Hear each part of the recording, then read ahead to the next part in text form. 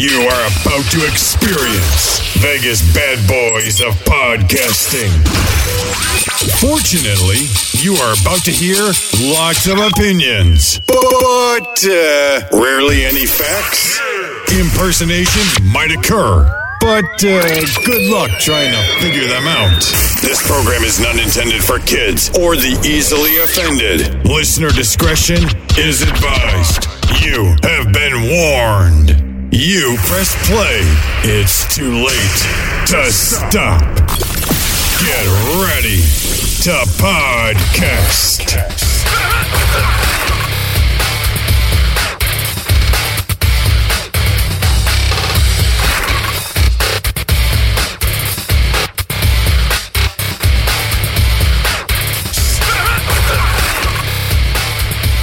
There we go. Hey, welcome everybody to another edition of Vegas Bad Boys of Podcasting. I'm your host, DJ Impact. I got the Bad Boys here with me, and we just finished with Impact Wrestling's Rebellion.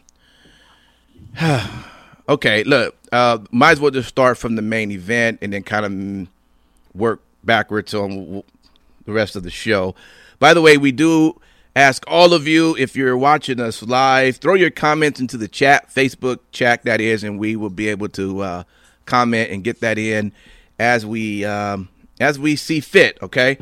All right, look, title versus title. I know there was a release of a podcast that I put out on Friday stating why I believe Rich Swann should be holding all three titles. And, of course, that didn't happen.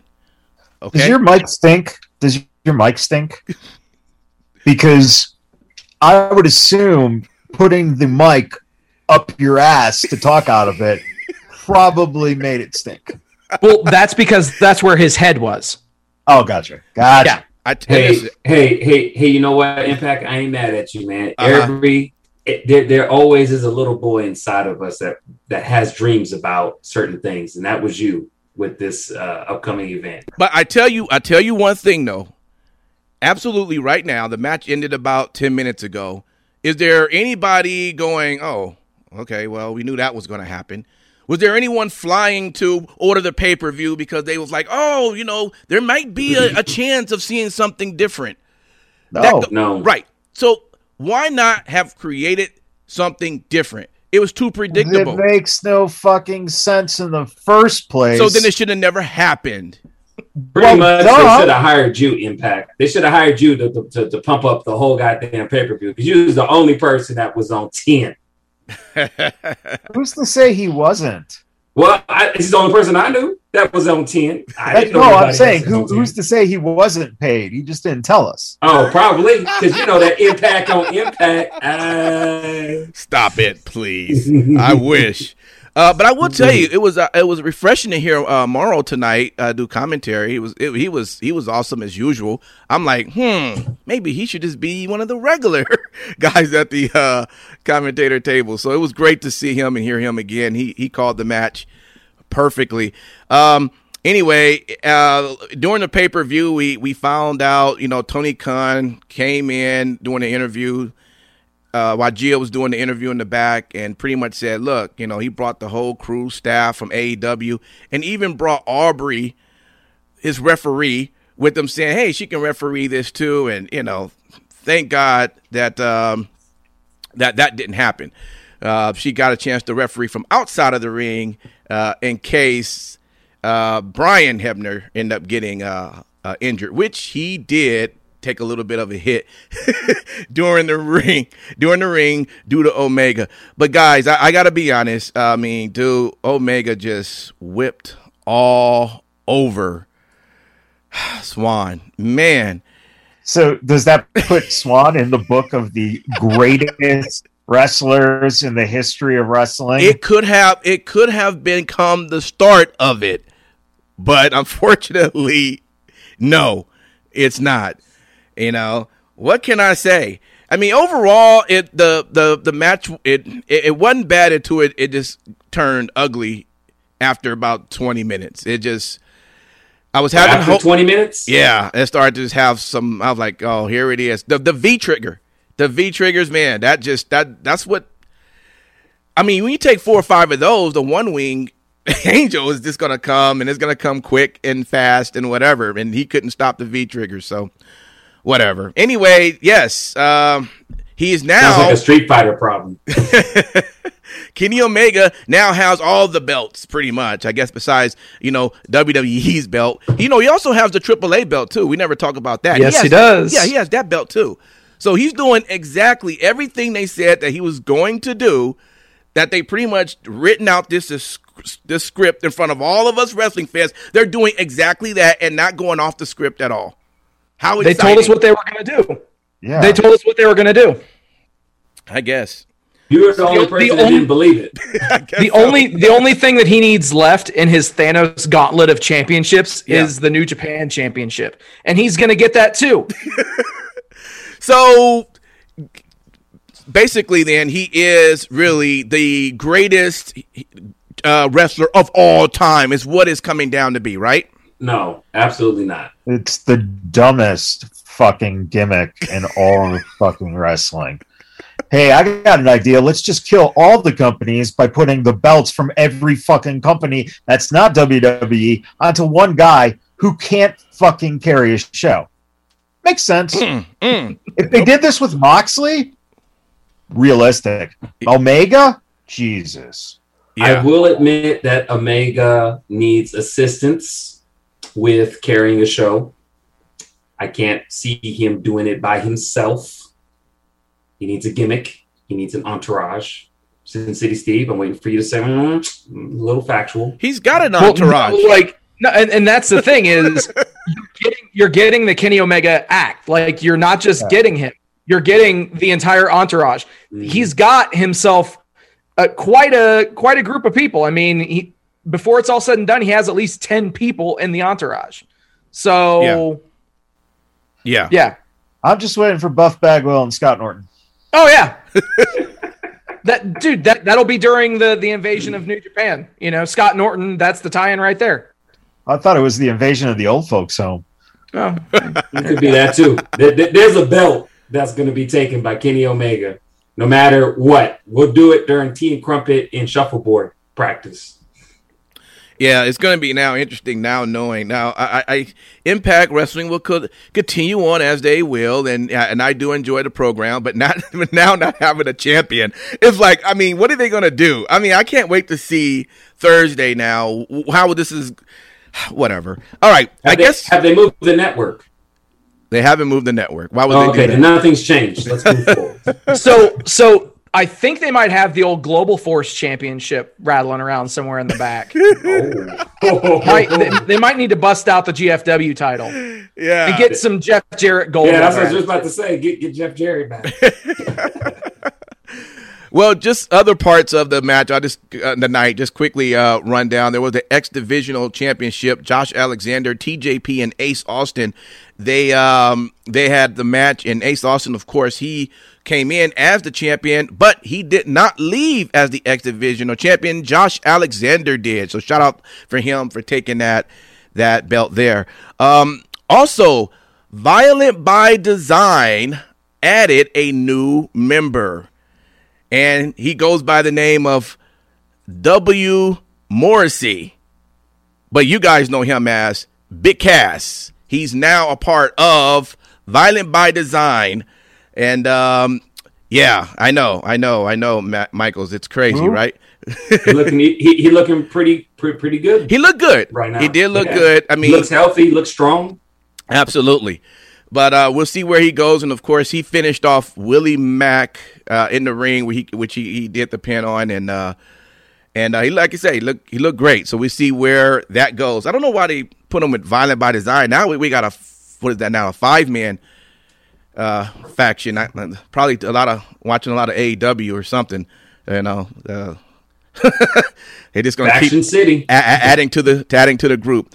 There was the Impact Tag Team Knockouts champion Fire and Flava going against Jordan Grace, and who was mentioned on last Thursday's the person that Jazz picked to take her spot, because of course she retired, was Rachel Ellering, who's the daughter of Paul Ellering. So she tagged up with Jordan Grace, and they became the new Knockouts Tag Team Champions. So that's really great too. And by the way, Jazz did get her manager's license. So now she retired from the ring, but she now gets to manage the. Hold on.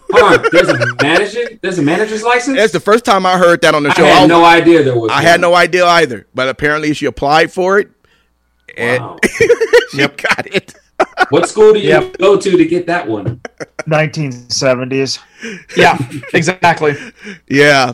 The last two matches to mention, the Impact Tag Team Champions Finjuice versus the Good Brothers. Apparently they're back now with the belts that they took over to New Japan, and they retained their titles. So at least, I guess at least those titles are back. We get to see them again, although they could take off at any point again and go, let's go participate in another match in New Japan.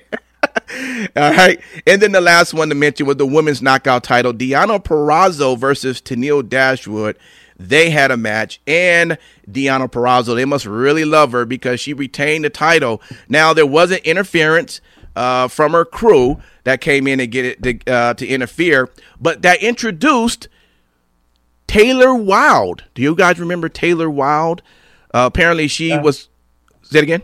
Okay. Yeah. So she's back, and my guess is maybe she'll team up with Tenille or who knows. But she came in to help Tenille during that whole interference that came with Deonna's crew. So she still is the women's knockout champion, Deonna Purrazzo. But that was the whole show. Overall, it was a good pay-per-view, despite how it ended. But that's that. There was other matches, but nothing that really needs to be mentioned. So overall, hopefully you guys got a chance to enjoy that pay-per-view. And like I say, it's worth checking out this Thursday to see how they're going to start their show without having a champion. Shout out to everybody I see in the chat room. A lot of people are talking, and we appreciate you for being in there. Let's jump right over into Monday Night Raw. And our new thing that we do is, although we all watch the show, we now split where each of the bad boys take 1 hour of the show just to kind of give their thoughts on that. So first hour of the show goes to? That'd be me. That's you, Sin City right. Steve. What happened? Yeah. So, kicking off the show, we had a trademark Monday Night Raw promo. That kind of sets the stage for how everything's going to run.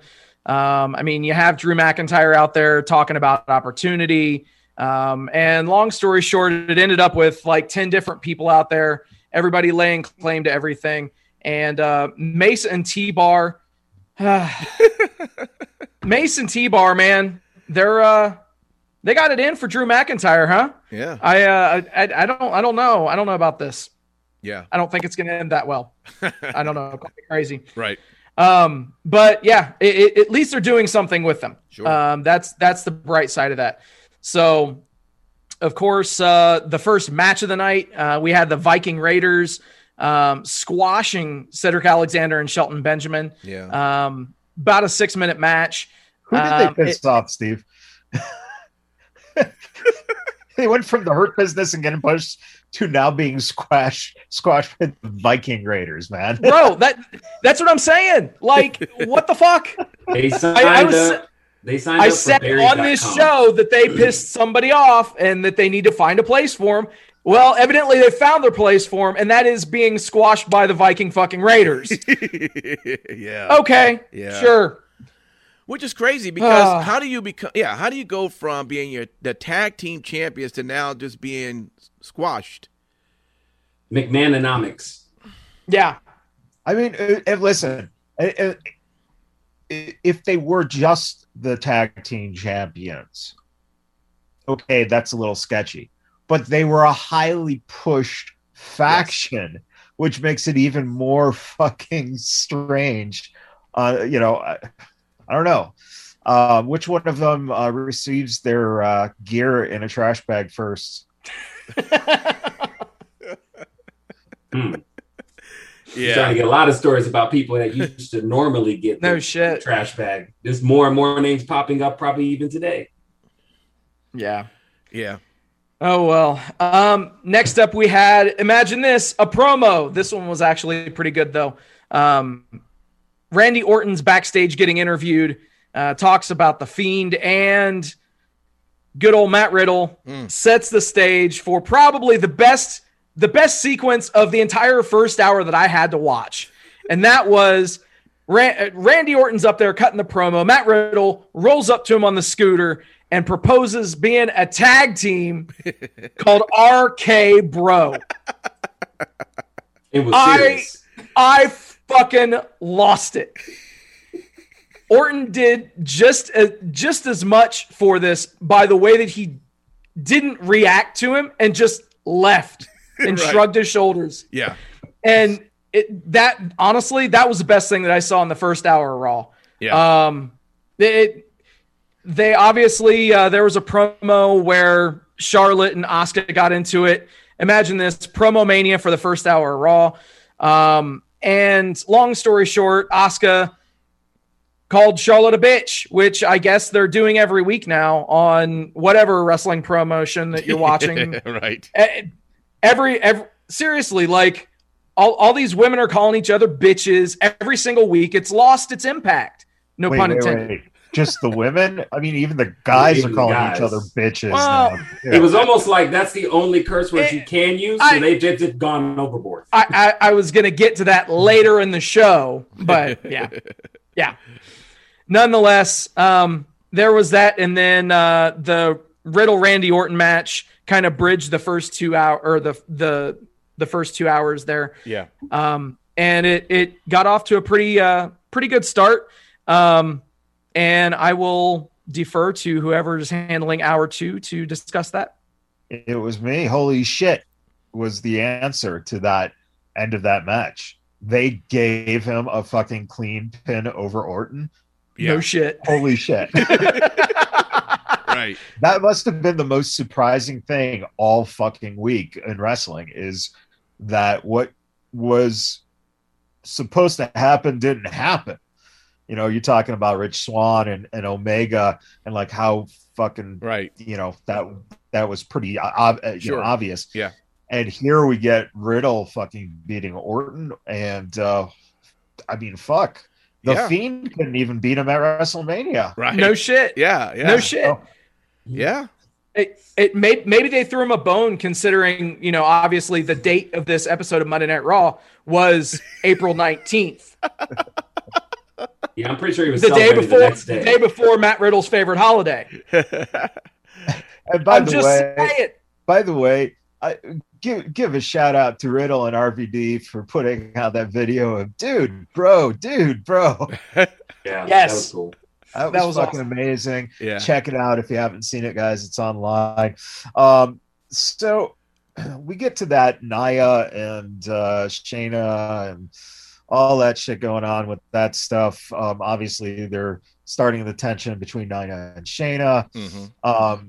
But the biggest thing, it hits me. Why the fuck would you ever stop if you're wrestling to look at a promo from last week, a package showing this stuff? It just made no sense. Like, show the fucking thing before the match starts, right? And then have them come out and do some disrupting. This was just a way to get an extra video. It was fucking stupid. And then what even makes it dumber is the fact that Nia gets pissed and fucking, abandons Shayna because of I'm just waiting for her. Let Shayna loose. I hate this gimmick. I want Shayna to be the way she was in NXT, dominating, where people was just afraid of her almost. You know what I mean? I mean, Dakota Kai was over there in the corner just shaking in her boots when Shayna was to come around. And now they got her in this clown gimmick when I hate it. I really hate it. Seriously. Well, I will tell you, if rumors are true, Vince McMahon doesn't like the way Shayna I've heard that, but I don't see how that I hope that's not true, because I find her to be very entertaining. But, what the fuck do I know? well, here's the thing. They're moving towards a breakup happening. It looks like. I think that they're going to, because we did see a little possible Garza tease. Yeah. Garza and Nia maybe at some point. Or are we going to see Garza and Reggie wrestle for Nia, which would be amazing. Yeah. Which I don't know why they got to wrestle. There's enough Nia to go around. Oh no! You know what I do? I just take a. I take a Vince Russo on this. Get a goddamn forklift out there. Put Nia on a fucking forklift, and whoever is left standing hits the button. Forklift comes down, and that's it. You win her. You got to say bro at the end of the day. If you're talking about Vince Russo on this one. Well, I don't want to see too many bros because now it's Riddle's gimmick, so it's confusing. Yeah. What's going on between the bros there? So WWE should do more Spanish segments that are pre-taped with the the subtitles on it. The Damian Priest Bad Bunny promo was very fucking well done. Yeah. It was amazingly well done. Mm-hmm. That is a way to start integrating that Spanish-speaking audience to using your Spanish-speaking wrestlers. It's been ignored for too fucking long. Yeah. This is a great way to do it because it becomes inclusive of the American viewing audience to be able to see what is being said. It's a good job. And then, of course, during my hour, I get Ms. fucking TV with Maurice. Yeah. I'm sorry. I'm sitting there, I'm watching this, and no amount of weed was making it any better for the first 5 minutes. It was just agonizing. Yeah. And then then when Damian Priest comes out, it really helped break that fucking thing up. It got a little better, especially when we get no balls in Spanish and then Maurice speaking French. Again, it's a way to include the actual personalities of your talent, and Right. that made things a lot better. Riddle to the New Day. Thanks, bros, from the other Moes. Now the weed was perfect at that point to make that the funniest thing I've ever heard. And then to finish it off, silver dollar pancakes. Ah! I mean, that was it. Until I realized they freshened up New Day by giving Xavier a bass guitar. Right. That was awesome. Instead of the fucking trombone, Right. bass guitar, and have him play a little boom, boom, boom during the fucking match. I think he was playing Stone Cold. Wasn't he? No. I think he was playing Stone Cold's theme music. I could have swore. No, he was playing New Day Rocks. Was he? I don't know. Yeah. Duh. That's all. I've heard so same much thing he played Stone on the- Cold this week. I mean, everything is Stone Cold. I woke up this morning thinking about Stone Cold theme music. Theme music, Steve. Theme music. So I don't know if Covey actually slipped on the spot with Elias, in the corner when they were on top. But if he did, they did a damn great fucking cover on it. It was a great improv on it. The match was, decent enough, but where the fuck is Elias and that other dude going? Who is it? Does anyone know? Riker. Oh, that guy, yeah. Formerly known as Gunner. Yeah, so Elias and Aleister Black, I don't get it. That was him, right? Aleister Black, you guys said? I'm sorry. Wrong day. And by the way, speaking of Austin, how good was that Austin biography? And also, The Most Wanted Treasures is fucking awesome. A&E doing a great job tying in stuff and working with WWE. And if you guys haven't seen the Treasures show, it was Mick Foley, which is entertaining in itself. But the recreation of Mr. Sacco's birth in Vince's office with Stephanie leading the way was just phenomenal. Go out of your way to watch that. Vince, for as horrible as an actor as he is just so believable when he looks like he's just being annoyed to no fucking end. It's great. It's great. Who says it's an act? Well, that's what I'm saying. That's why he's good at it, right? You know, Right. The acting sucks, but when he connects to something real, fucking phenomenal. Yeah. Then we get Sally Lily and Alexa. And holy shit, the Photoshop job was so fucking good. No shit. Being as stoned as I was, I had to stop and rewind it like 8 times till I realized, shit, they photoshopped the pictures.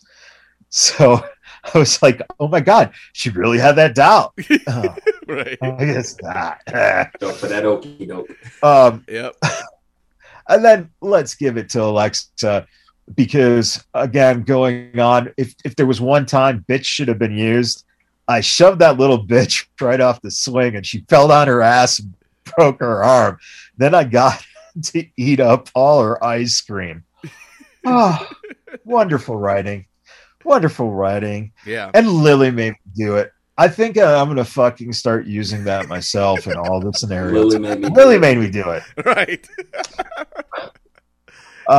So, you know, that's your hour 2 stuff that were highlighted. So, Awesome. hour 3? Man, hour 3, I'll take this one. My goodness. It starts off with a 2-on-1 handicap, or at least that's what was presented for Drew McIntyre versus T-Bar and Mace. Yeah, I was not as excited as that, but even when I thought I wasn't going to be as excited, and the match started, Braun Strowman comes out. And so then it then turns into Drew McIntyre and Braun Strowman, who Braun Strowman now is a face. I'm pretty sure everybody can recognize that now, versus T-Bar and Mace. You know, T-Bar and Mace, I mean, they're not horrible. I just don't know what the hell they're going to do with them. Yeah, to be honest with you, I mean, they worked the match okay. You know, they came up with a victory, but I mean, it was off of mixed signals and stuff. I don't know. To be honest with you, I have no expectation for T-Bar and Mace. They don't have any masks. I really noticed that Mace has what? Really quick. Uh-huh. We think they have no masks because, ironically enough, the SmackDown graphic that they showed, you know, for Raw on SmackDown had them in the masks. Oh yeah. So they might have not stopped the masks. So they're gonna put the masks back on. Like Bigaboo, just kidding, they put the mask back on. And by the way, on that thought, Simon, I'm glad you said that, because the one thing in all the hours that stuck out to me is the fact when they took those masks off, nobody on commentary said who the fuck they were. No, they weren't. They're totally recognizable. Right. Nope. They're only still going by T-Bar and Mace. I'm glad you said it, because I was waiting for a declaration of who they really were. But of course, they're going to stick with T-Bar and Mace. Of course. Throwaway names from Ninja Turtle goons is what I would call that. But anyways, you know, moving on. Obviously, you have The Miz versus Damian Priest. Obviously, Maurice with her, as you stated earlier in the night, she had volunteered The Miz. It seemed like everybody volunteers The Miz from these matches. He's not in charge. Either Morrison is volunteering him or Maurice is. But hey, shout out real quick. Maurice looks gorgeous for someone who, you know, literally. What's the youngest one that they have? Kudos to her. Like, for real. I mean, she's always just beautiful. Obviously, The Miz doesn't shut up about it. But yeah, pretty much, you know, that expectedly went the way it was supposed to with Damian Priest. I'm always happy to see Damian Priest get work. I want to see him separated from The Miz, but unfortunately, that's not what I'm going to get as a wish. He's going to be in a program with The Miz going into WrestleMania Backlash. So that looks like that's what's going to be moving forward. Next, which was pretty interesting, as I've said before, there was something that happened, and I did write some notes actually. we got a chance to see the open challenge for Sheamus. He said he wanted to do it. And it was interesting enough, I got excited to see Humberto Carrillo come out. Unfortunately, he got his ass whooped. Yeah. Sheamus whooped his ass. But I was happy to see him. I was happy to see him nonetheless. I was wondering when he actually looks a lot less like a child. Maybe some extra facial hair or whatever. But so that pretty much happened. And then we went to what's been happening the whole freaking night, as far as I'm concerned. Charlotte, a.k.a. worst behavior, as what she stated on her Twitter account. My goodness. She is on her worst behavior. So it was Charlotte Flair versus Asuka. The match went really good, as what most of us would, surmise. I mean, it's a classic match. Unfortunately, Asuka won, and Charlotte just was not feeling it at all. So much to the point that Charlotte just decided to start beating the shit out of the referee. And here's the part that has me baffled a little bit, because in the years of watching wrestling, how many times has someone lost and they've gotten pissed off and beat the shit out of the referee? A whole bunch of times, right? How often do we see them get suspended? Not much. So why is it that Charlotte's being suspended? Well, you're supposed to get fined and suspended. That don't happen all the time. That's some new shit. You missed listen, that story, that's fine, whatever. But you missed the big thing, and that is this is the first woman who's actually taken out a referee. Nope, I believe China. China's done it before. If I'm not mistaken, I got to go look it up, but I could have swore I remember China throwing a referee around the ring. Yeah, but not in the circumstance that the women's. You got to remember that was in either China when she was wrestling people like Sable. It was not a division. There you got a point. It was nothing that was established. This was the bigger picture here, man. That was very, very, because it wasn't even just like you said. She might have pushed or punched out a ref or something. Charlotte was fucking wailing on him. Yeah, and then she came back. Hold on, man. Yeah, she came back too. I don't know. I mean, it's definitely a good way to look at it like that. But I also kind of looked at it as we kind of know where this is going to go. She's going to be suspended. She's going to come back from suspension. She's going to come into contact with the referee to where she's about to launch off on him, probably holds back. We've kind of seen this before. WWE come out of the box. Fine, if you want to go down this road, I get it. Let's do something new. I don't know what it is. You don't pay me. I haven't received a WWE check yet. But let's do something a little bit differently down this road. That's all I'm asking. Because that's the thing. They already have by just doing that. Just by suspending her. That's something new? No, by actually having her take out a referee. Listen, you had two other referees there who wouldn't even lay their hands on her. You had her essentially dominating three guys. Yeah. And also on top of that, you know what they didn't do? Send agents down to stop it. They didn't sign I find that weird too. I find that weird too, because we get that all the time with the men's. So I have no idea of why they're going down it this way. I mean, it's a little bit of bullshit, but hey, that's just my opinion. We haven't seen it yet. But I sure haven't. That's why I'm hoping to do something different. And that's pretty much was Raw. Did I miss anything?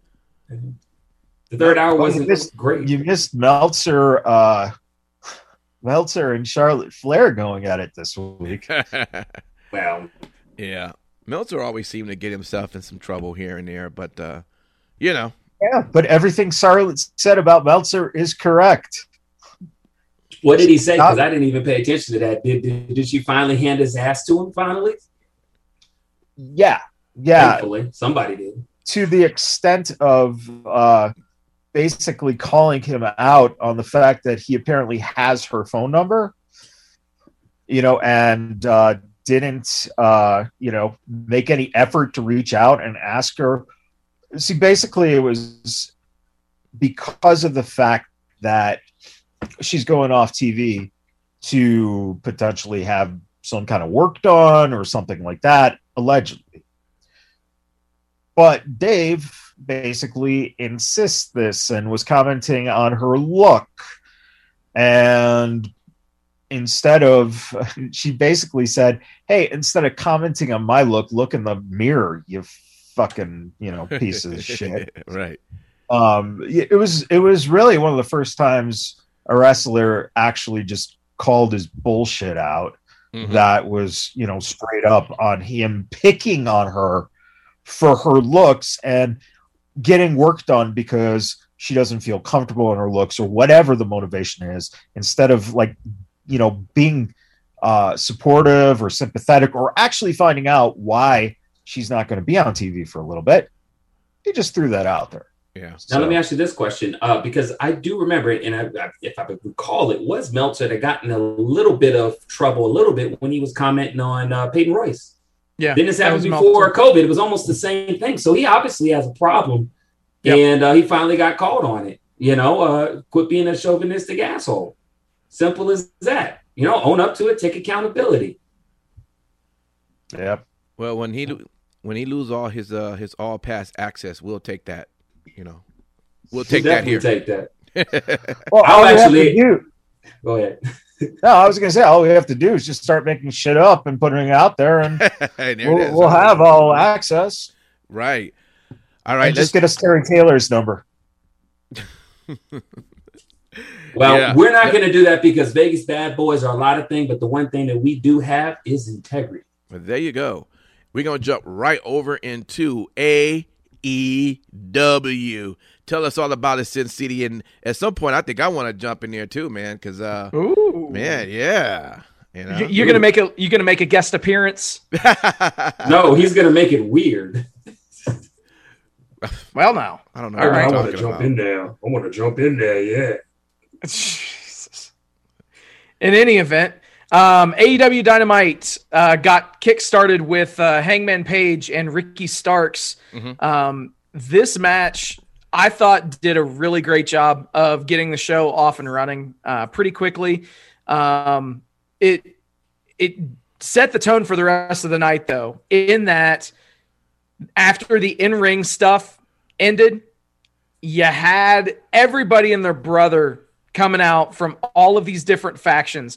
So Hangman Page obviously defeats Ricky Starks after wearing down the knee, and a really logical finish to that match. I hadn't seen Page use that move on AEW TV. He's used it in the past in other organizations, but this was a great time to bring that move out and actually put it out there as a move that he can regularly use. So I think that's especially smart if you're going to be putting him up against, bigger guys that he will want to use a submission on to finish. So I think that's definitely smart. I do have to say, man, as far as these factions, when you've got Team Taz out there, you've got the Dark Order out there, it muddies the waters. Yep. Especially if you do it, and I know that I've said this on this show, especially if you do it in more than one segment on the same night. And that same night is not a pay-per-view. Obviously, pay-per-views are a different animal in how they should be laid out.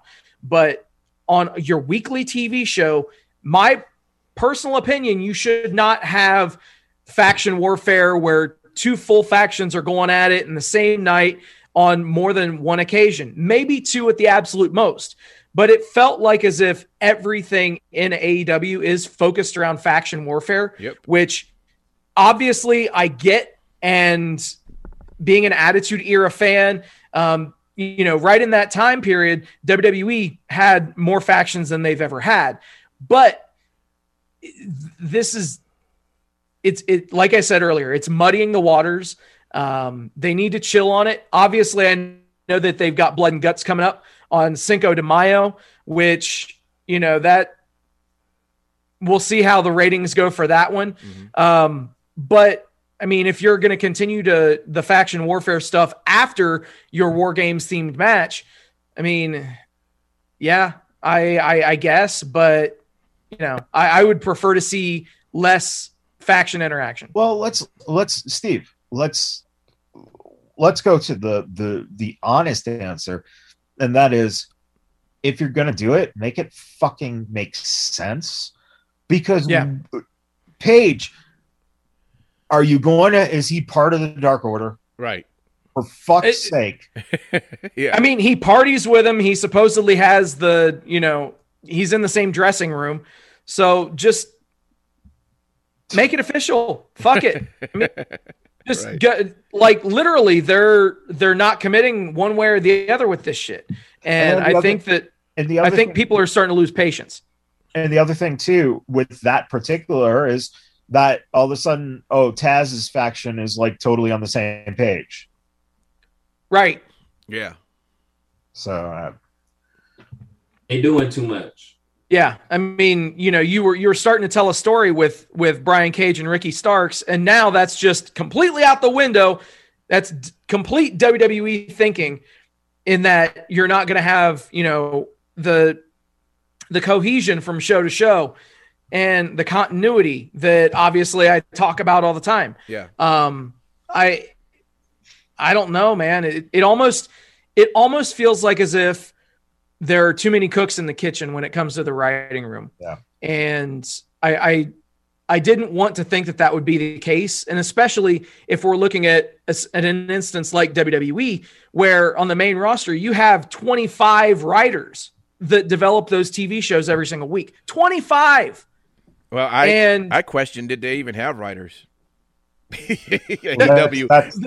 the thing. Yeah. That's the thing. You've got people like, Cody and the Bucks and Omega. These guys are writing the show themselves. Well, and to top that, the problem is that Tony Khan he's not Vince. Right. Vince will totally shit on, say, fuck that, we're doing this. And even if it doesn't make sense, it's on Vince.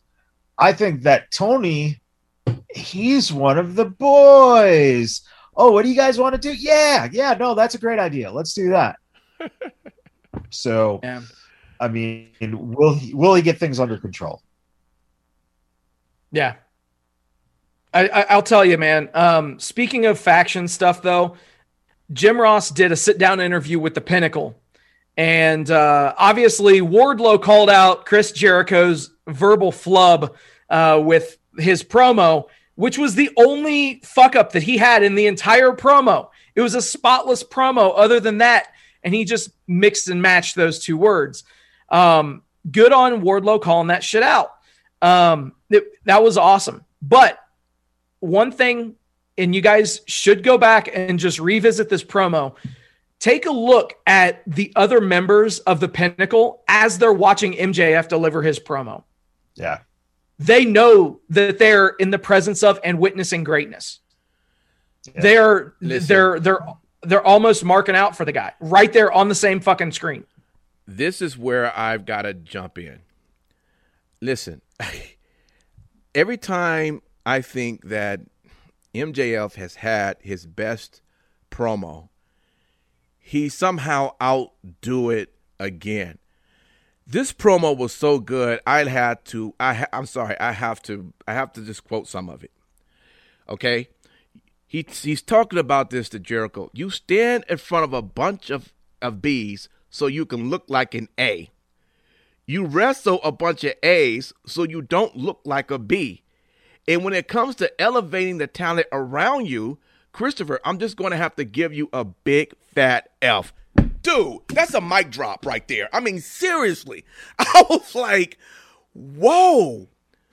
I mean, facts. I mean, I'm just like, I just can't. And he delivered it perfectly. And I love the line where he ended up saying, the fact he called him the mark, he says, yeah, I'm a mark. I'm not a mark for you. I'm a mark for your spot. Dude, MJF, I tell you, they better lock him down with whatever he wants going forward. I'm serious, because he is a star. Yes, like you're saying, Steve, you have to just admire him when he was just saying that. It was amazing. I was truly just even more impressed after I watched that promo. Now, here's the thing that you may not know about MJF. And I came across this on late nights trying to go to sleep, looking at social media. I do that to try and go to sleep. Came across a old video of a young MJF on Rosie O'Donnell's show. Maybe you might have seen it circulated. And dude had the sauce at like 5. He was comfortable as shit. In fact, he adjusted his little tiny arms and shit on the freaking chair the boy has the gift of gab from get-go. So all the stars are lining up for him. And yes, Impact, like you said, everybody else says, pay him all the fact he needs to be top billing on the show. Fuck everybody else. And I'm sorry to shit on anybody else that's working hard. That right there is your golden goose. I think we just learned that Simon Street watches old episodes of Rosie O'Donnell at night.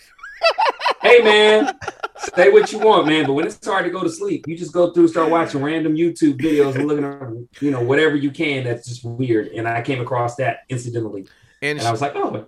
Shout out to on our messenger, Chris. He says, in AEW writing room, the perfect booking or storyline writing scenario would only have the elite going over the elite. So, yeah, pretty much. Exactly.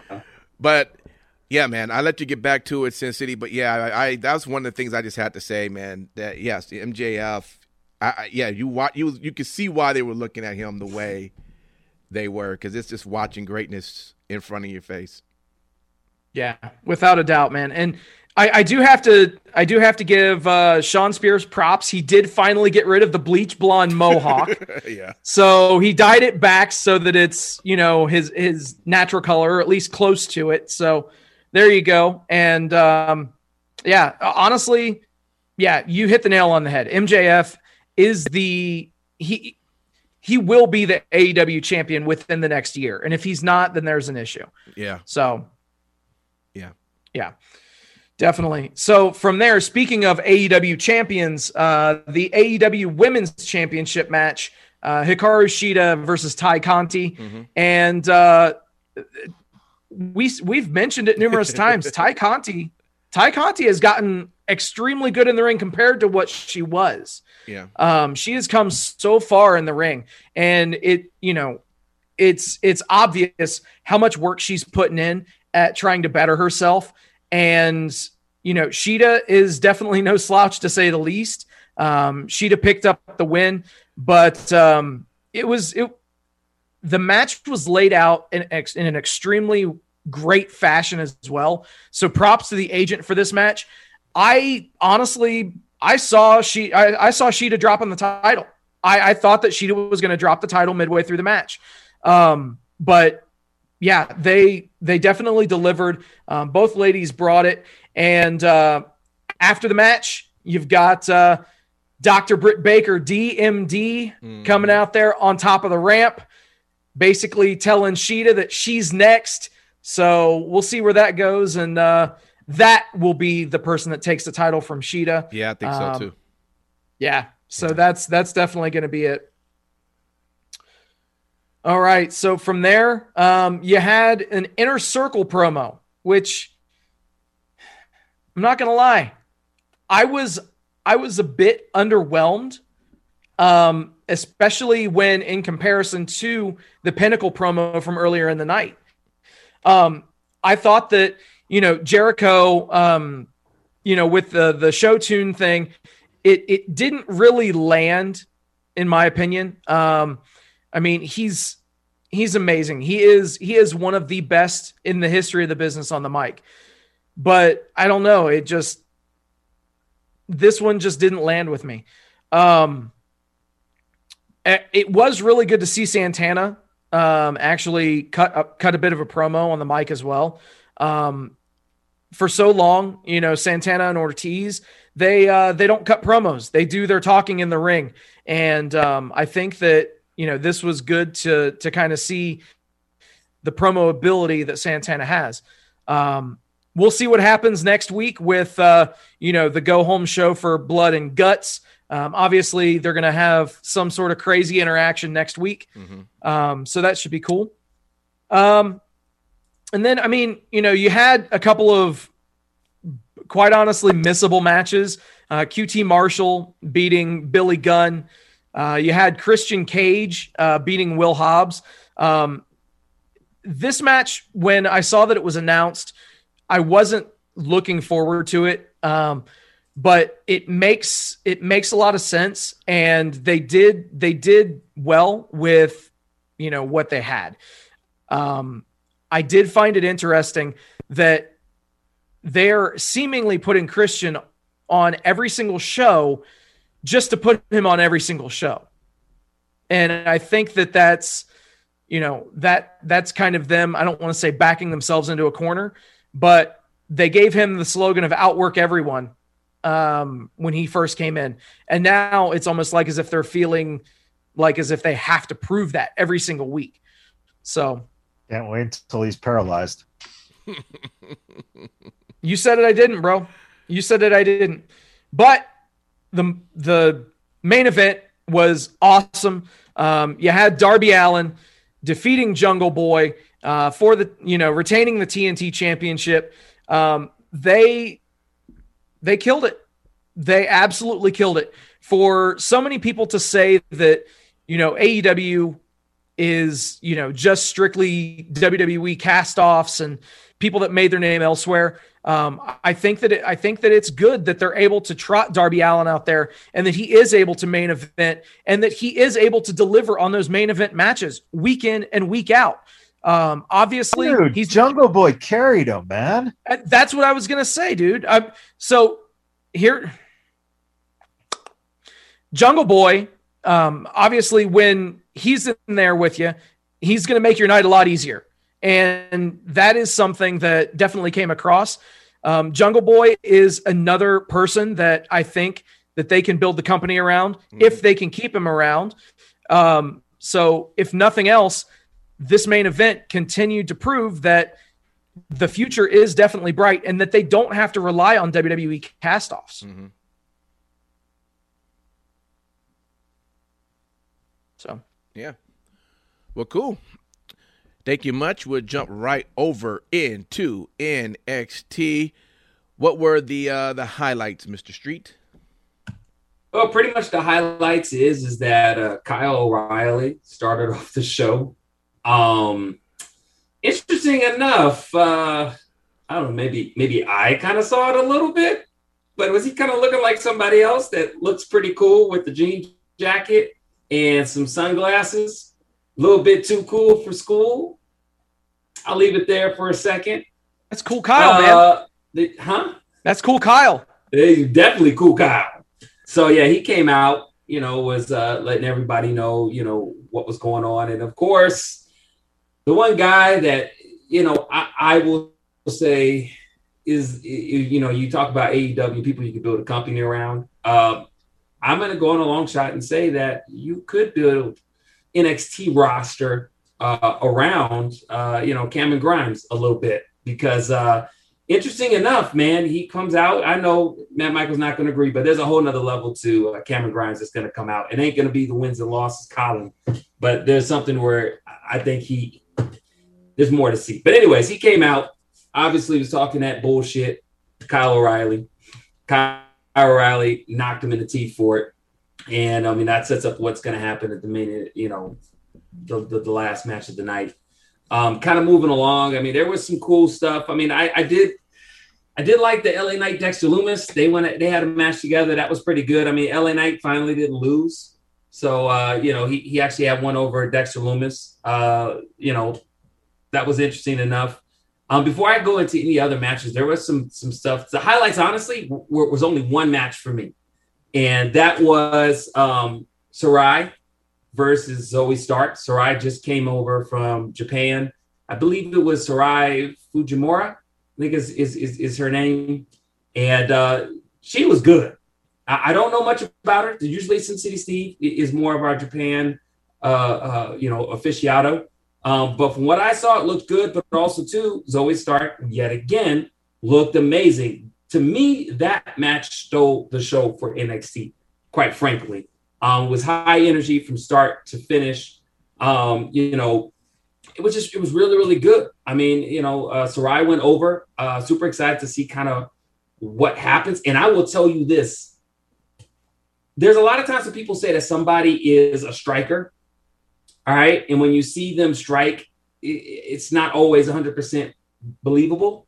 When she hits, and yes, some of this goes towards Zoe Stark, it looked like it hurt like shit. Because when she was striking, like it's her whole goddamn arm and shoulder went in, and again, Zoe was selling it like a pro. It sounds like her style's kind of strong. Yes, it's very strong style, obviously. But I mean, she just looked amazing. And so I'm super excited that yet again we have another addition to the best women's division in pro wrestling, in my opinion, and other people's opinion. If you want to know what a women's division looks like, AEW, you might want to start taking the notepads of what NXT is doing. Just saying. And it ain't because y'all ain't got the talent, is y'all have the direction. So I'll leave it at that with that one. Anyways, kind of moving along and everything, a couple of other matches they had. Kushida, who is the new cruiserweight champion, go against Oney Lorcan. He was calling to see if anybody wanted to get these hands. Oney Lorcan came out and obliged him. And unfortunately, he failed. Kushida got him. I think in between two, they had a couple of promos that I think was pretty cool, little side stuff. One of them was the interview with Beth Phoenix and Io Shirai. And Io basically kind of talked about how she's going to come back for the title eventually, but she wants to heal first. And then during that time, Miss Monet comes out, or the dog comes out rapidly and kind of, interrupts the interview and basically was saying, hey, I like you and everything. I want to come and take your spot. And all of a sudden, Io Shirai get up and say whatever she said in Japanese. I think she said, bitch, if you don't get out of my damn interview, I'm going to fuck you up. Oh. And Monet was like, I don't understand what you just said. And just she bounced. That was pretty cool. So I thought instinctively that she was going to go up to the main roster at some point. I don't think that that's the case. Or if she does have another match down the road, it'll probably be the next takeover, and that'll be her send-off match, most likely, before she goes up to the main roster. Other than that, I mean, we got to see Ever Rise lose again to Imperium. Seemed like every time Ever Rise comes out, man, they're ever losing. And that was an okay match, but Ever Rise is still doing their thing. And then last was the last match of the night was Kyle O'Reilly and Cameron Grimes, the follow-up. And Kyle looked really good. Cameron Grimes looked really good. And that's why, like I said, I like Cameron Grimes in the mix of things. I really do. No, what you said was Cameron Grimes could be built around. He could be built around. No. That's your opinion. That's my opinion, and that's okay. Okay. Yeah. If you booked for them, they'd be out of business. I don't book for them, and that's why I can have an opinion. Because obviously, if I had a paycheck, Matt Michaels, I would probably maybe not book the way I'm booking now. It's okay to have an opinion, man. It's okay. Don't shit all over my opinion. But besides the point, Cameron Grimes, Kyle O'Reilly coming off the top rope with that knee to the back of the shoulder, head, neck, whatever you want to call it. That pretty much finished the rest of the match. And Kyle O'Reilly. And his theme music is growing on me. I did not like it at first. I thought it was generic as hell. But it actually grew on me. And I do actually like it. I look forward to it when he comes out to it. But he needs to change out some of that cool O'Reilly look. I need that might be a little bit cutting close to somebody else. We better than that. We better than that, Kyle. We better than that. Other than that, I mean, the only other thing that really stood out for the night. Oh, there was one match that I didn't want to really mention, but shout out and kudos to Breezango. I think I'm the only person that says it, but they're definitely NXT veterans, mostly Tyler Breeze. But the match that they have with the Grizzled Young Veterans, man, I mean, they really have a lot of good matches. I don't think a lot of people give them credit. You know what I mean? Like they can go. Yeah, I don't think it's enough to obviously put them in a title picture. They obviously are workers. I get it. But just shout outs to them. They're always entertaining. And them top hats that they was doing back and forth, that shit was entertaining to me. Maybe not to Matt Michaels, but it was entertaining. I don't know why you're over here like, can we get this done? Because this is literally 4 minutes under AEW's whole spiel. Yeah, well, both of them were the whole fucking show. It wasn't the whole freaking show, bro. Jesus. Anyways, that's it for me in NXT. Yet again, another great night. All right. And shout out to the folks in coming in on the chat. And we'll get right over into ROH. Just a little Ring of Honor for you. So I thought I missed something last week because they have been promoting the 500th episode where two of their biggest matches, Jonathan Gresham and Jay Lethal, they were going for the pure title. And then you had Mark Briscoe and who's the other Briscoe? Is it Jay Briscoe? Yeah. So they have been promoting that, and then the show never aired. So I totally just forgot about that until I watched this week's episode, because if it just doesn't record, I just figure, I don't know, is it a bye week or whatever. So now I come to find out that that show was on ROH Best on the Planet. And now that I found out what it is, it says that it's a new digital-first 24/7 linear network that will offer Ring of Honor wrestling content 24 hours a day, 7 days a week. So I had no idea that they had this new programming, and they put the 500th episode on there. I mean, I would have watched it, promoted, and everything. I thought it was just a part of their regular weekly programming was going to be the 500th show. So apparently they have something called Best on the Planet. I'll take a more look on that. But just so we know, that match that did happen between Jonathan Gresham and Jay Lethal, Gresham did retain his pure title on that. And between Mark and Jay, Mark won that match as well. So I hear it was really good. It was 3-hour programming show. Again, I had no idea. They should have really been pumping that. Wait, it was a what? It 3 hours? Yeah, it was a 3-hour show. I mean, this was a big deal. And again, they didn't promote it as such a thing. I don't know why. They was promoting it to be in the 500th episode, but that was it. I mean, where did they go wrong? I just want to know what else was on the show, because if you had two matches and it was a 3-hour show, Jesus, God. Hell of a long one match. Yeah. I mean, apparently they must have had a lot more matches, but they was just focused. Well, theirs was the pure title was a 60-minute time limit, and I don't think they went 60 minutes, but it was that. So who knows? I mean, that could have went. Oh, it's right here. It says Ring of Honor celebrate the 500th episode of Ring of Honor Wrestling with a 3-hour block of programming airing free on the Ring of Honor Best on the Planet. It's a block of programming. It's not a show. Okay. So they probably Gotcha. gave you 3 hours for free to celebrate the 500. Okay. Yeah. Well, I'm glad again. So I didn't get a chance to see that. I'll have to go back and see if I could find that match, because I would have loved to see it. But I did get a chance to see this week's match, and two matches. Great again. There was a match with Dak Draper versus Eli Isom. Both of them are sort of starters within Ring of Honor in terms of their records. They both were almost similar. I think Dak was like 6-1. Eli was like 4-1 or something. So anyway, they had a match, a 15-minute time limit, and eventually that match went the whole 15 minutes. It was a draw, something you don't normally see. You know, my whole thing is, if you're going to start putting time limits, which I don't necessarily agree, but if you are going to put time limits on there, at least do something different with them. And that is something that you don't normally see. You don't see a lot of draws. Not to say that you want to see that, but if a match is really good to a point where you really just don't know how it's going to come out, and then it comes to a draw, okay, I'll take that. And it did.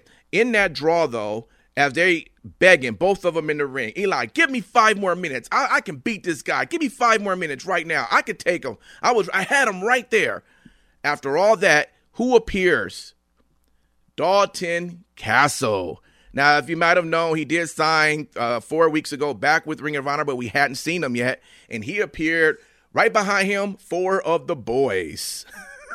Now, you're gonna have to watch that. I'm not gonna go into it, but this whole dance routine he did with the boys, I gotta tell you, it's one day, Dalton, you're gonna have to allow us to interview you. Okay, that's all I'm saying. Just allow us to just interview you, because you definitely have a vision. And I could just tell when I saw that whole routine that went down. Eventually, he did get in the ring, and Dak and Eli didn't even get a chance to wrestle because he ended up kicking both of them between the legs. Yeah, so we'll see where that goes with that.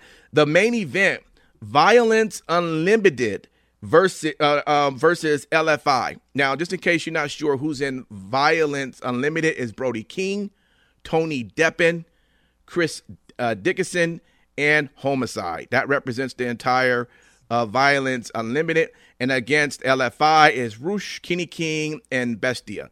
So that was the match that took place. And it ended in a DQ because someone's always got to grab a chair. Kenny King. All right. Yeah. Someone's always got to grab a chair. And then that ended that whole thing. And because that ended up not being a fair match and they're acting out of control, that brings down the foundation, right? Because the foundation, their whole purpose of their group is to maintain order in Ring of Honor. Okay? Just follow the rules. So they had to come down and maintain order. But of course, the show went off the air. DQ on that match. Very good stuff. I tell you guys all the time, Ring of Honor, if you don't get a chance to watch it, try to. It's 1 hour. It's entertaining, usually no more than 2 matches, and you will be entertained by that. So very good programming this week. And again, I got to go back and watch the 500th episode because it really seemed like it was probably really good, All right, we're going to jump right over into SmackDown. What happened on SmackDown, Matt Michaels?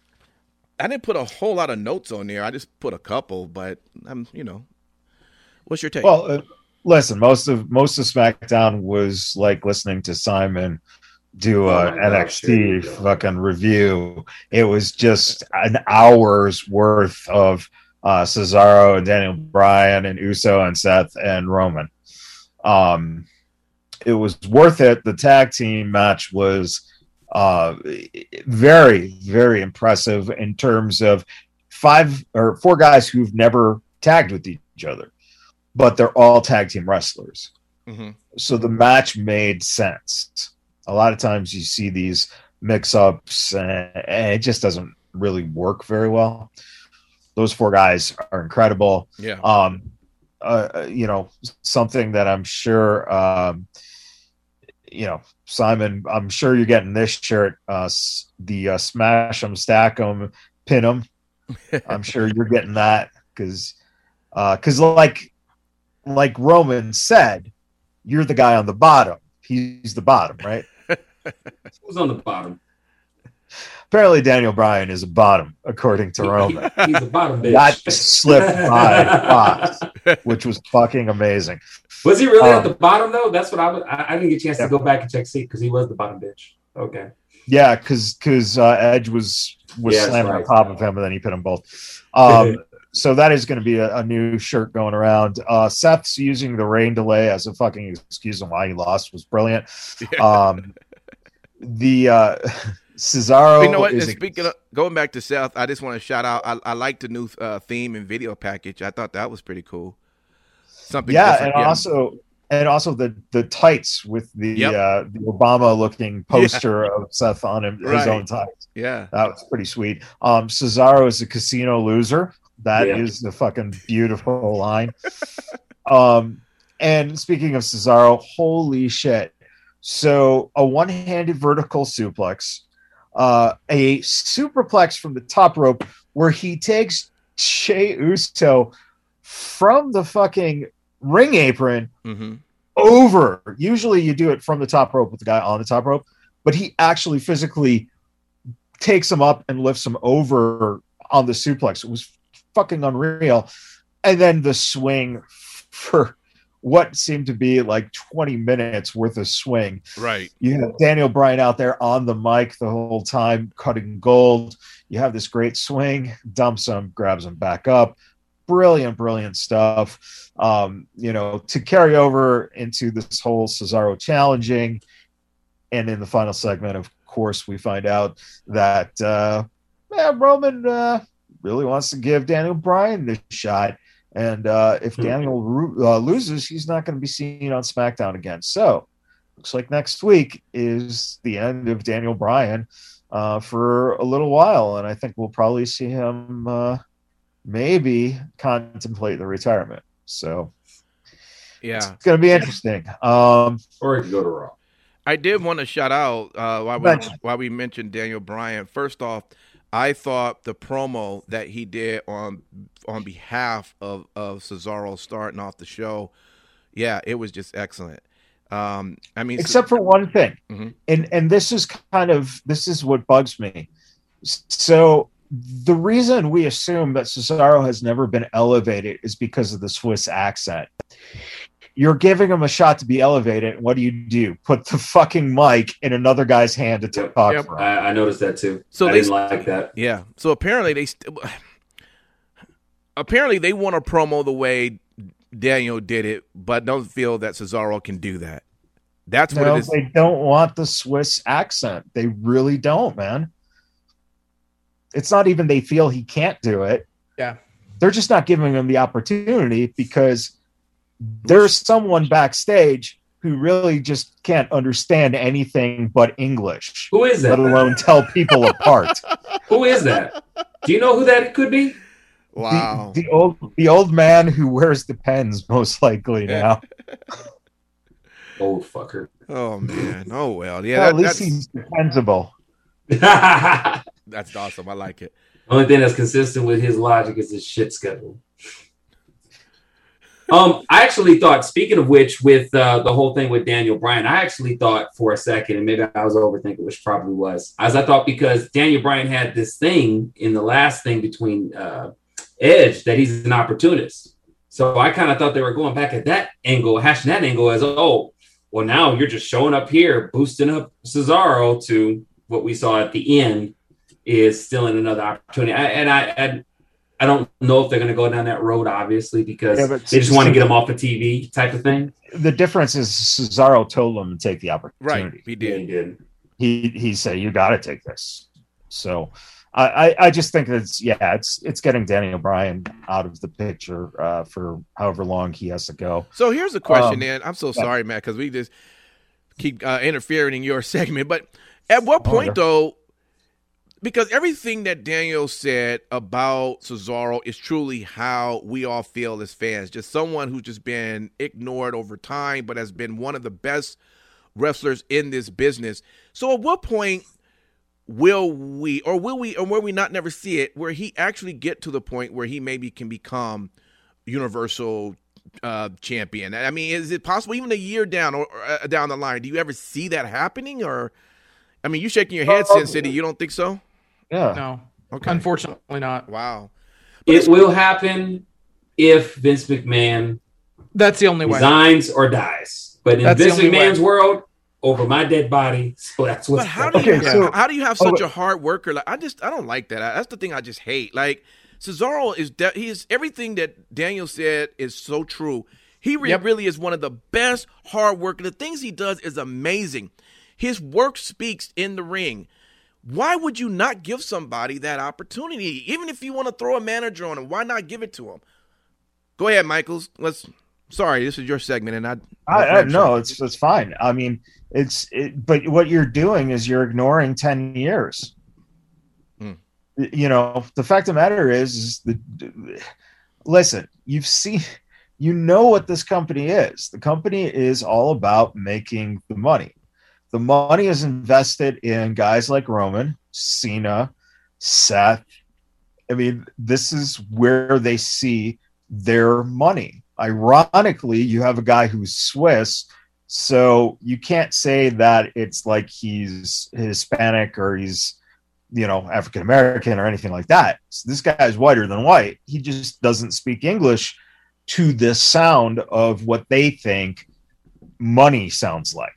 Got you. Okay. That's really about it. He might get the opportunity.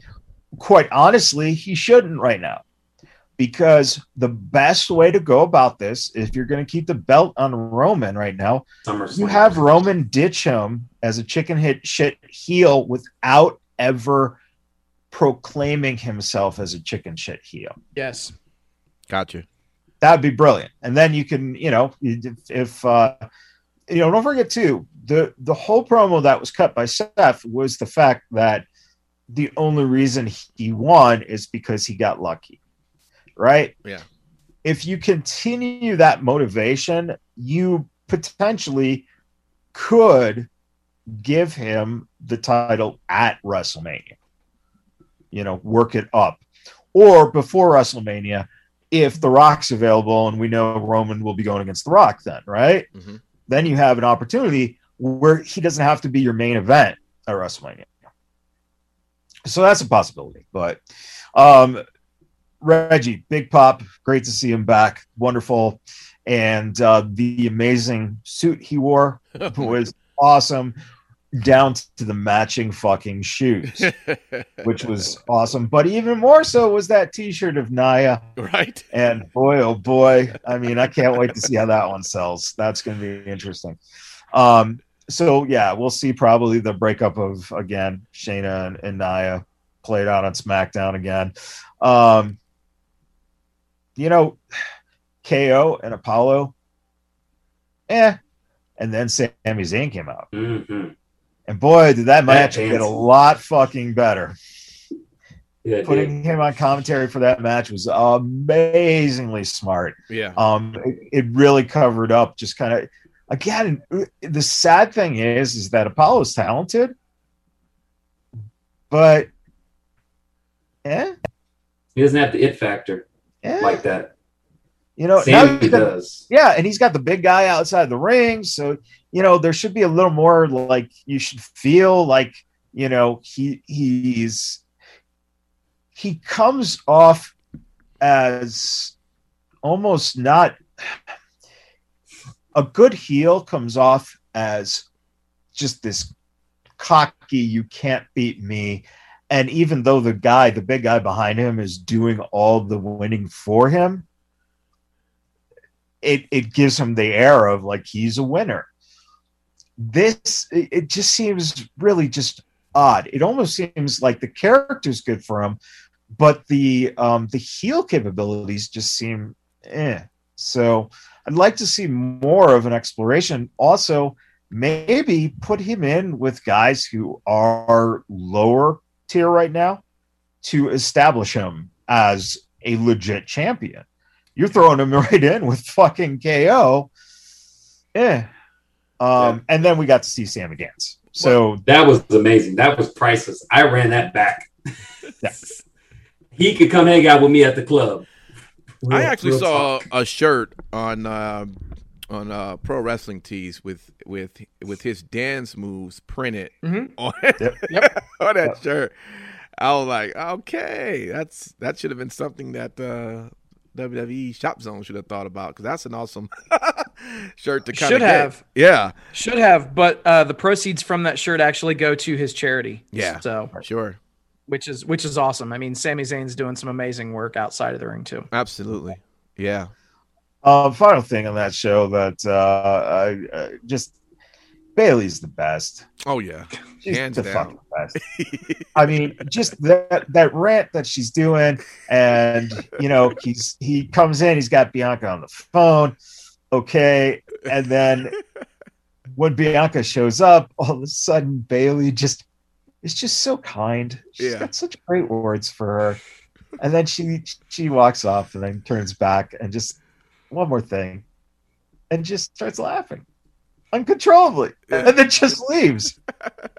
And you saw Bianca's look, and that's the beauty of these women getting to actually play, and just get a little bit of a chance to be characters, and that's what women's wrestling was missing. Is the idea that there's multiple level to these characters, right?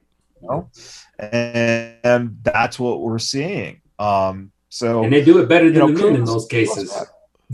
Sure, absolutely. They do it better than the men. Absolutely. If you gave them an hour or 2 hour show, the ratings would probably be better than you would expect. You'd probably see a very equivalent draw to what NXT draws, if not more. I'm interested. I would rather see an all women show personally. I get more excited watching women's wrestling than men's. I feel like women have more to offer on the character side. Like, not that. I'm being honest. I'm being completely sincere. They have more character development. Very rarely have I seen in the last 3 years, I want to say, someone that's totally like blah. Like, there's been a couple, but not much.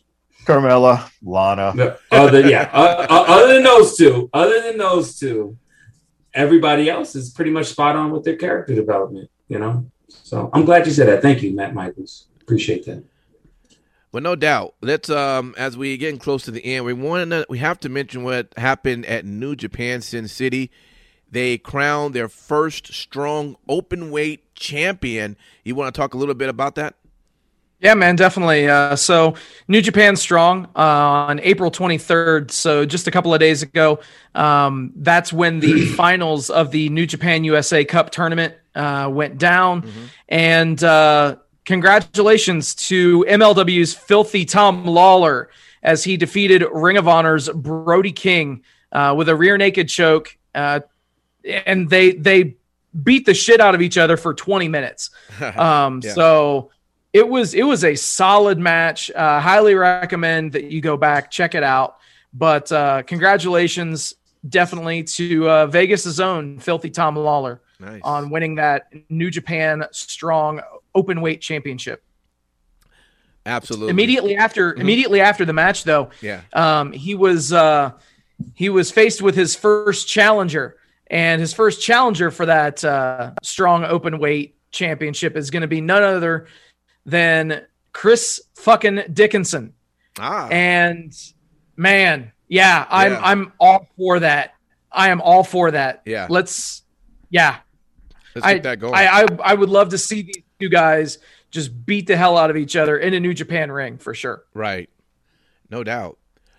Man, a lot of wrestling going on, guys. And we are now at the end of our show. And I tell you one thing. The wrestling world and community right now isn't buzzing over anything. You know why? Because everything tonight was predictable. Exactly. Because right now we should be going crazy. We should be like, I still can't believe what happened. My God, Rich Swan's got all 3 titles. I can't wait to see what's going to happen on AEW Wednesday night. I can't wait to see what's going to happen Thursday. Or I can't wait. This is crazy. Can you believe he did? No. Nobody's not saying anything. Show us the betting. Show us the betting slip. Yep.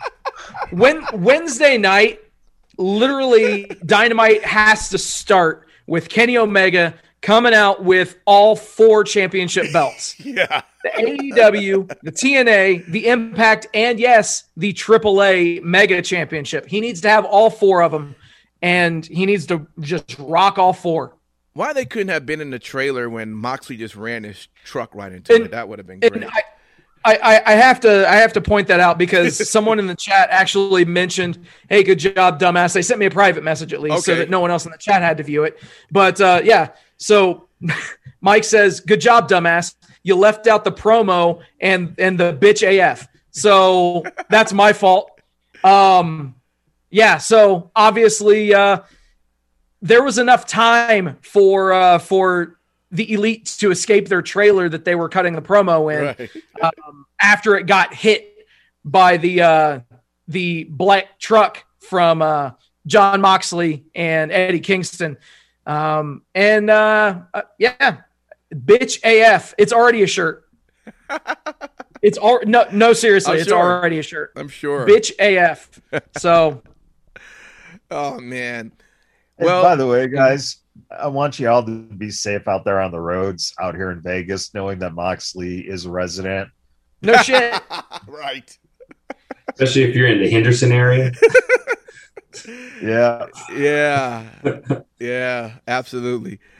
Oh, man. All right. Well, good stuff, guys. That's our wrestling talk. We want to thank everybody for hanging out with us in our chat room while we're here live. And we're asking you, if you are hanging with us, stay tuned because we're going to drop right back on for our 3 count. And we're going to have some really good topics you're going to want to hear on that. But if you're listening to us on the podcast, thank you for listening. Don't forget to download Tuesday episode of 3 Count. And you also don't want to forget to download the Falco Files. That happens every Wednesday as well. Really good stuff on that show. A lot of podcasts are coming out to you, and we thank everyone for just listening, for subscribing, for donating. We thank you so much. Shout out to Jade. We appreciate you. We thank everything that you do. Stormin Mormon, shout out to you again. And by the way, congratulations, Stormin. Our boys actually got engaged. So yeah, he's gonna come over into my land. Come over to my world. Okay. So yeah, congratulations for that. So other than that, thank you everything. If you do want to contribute, it is on our Cash App. It's Vegas Bad Boys with a Z. Vegas Bad Boys with a Z. Send whatever you like, and we'll appreciate that. Okay. So until then, stay tuned. If you're watching us, we got 3 Count coming up next in the podcast. We'll see you the next day. Peace.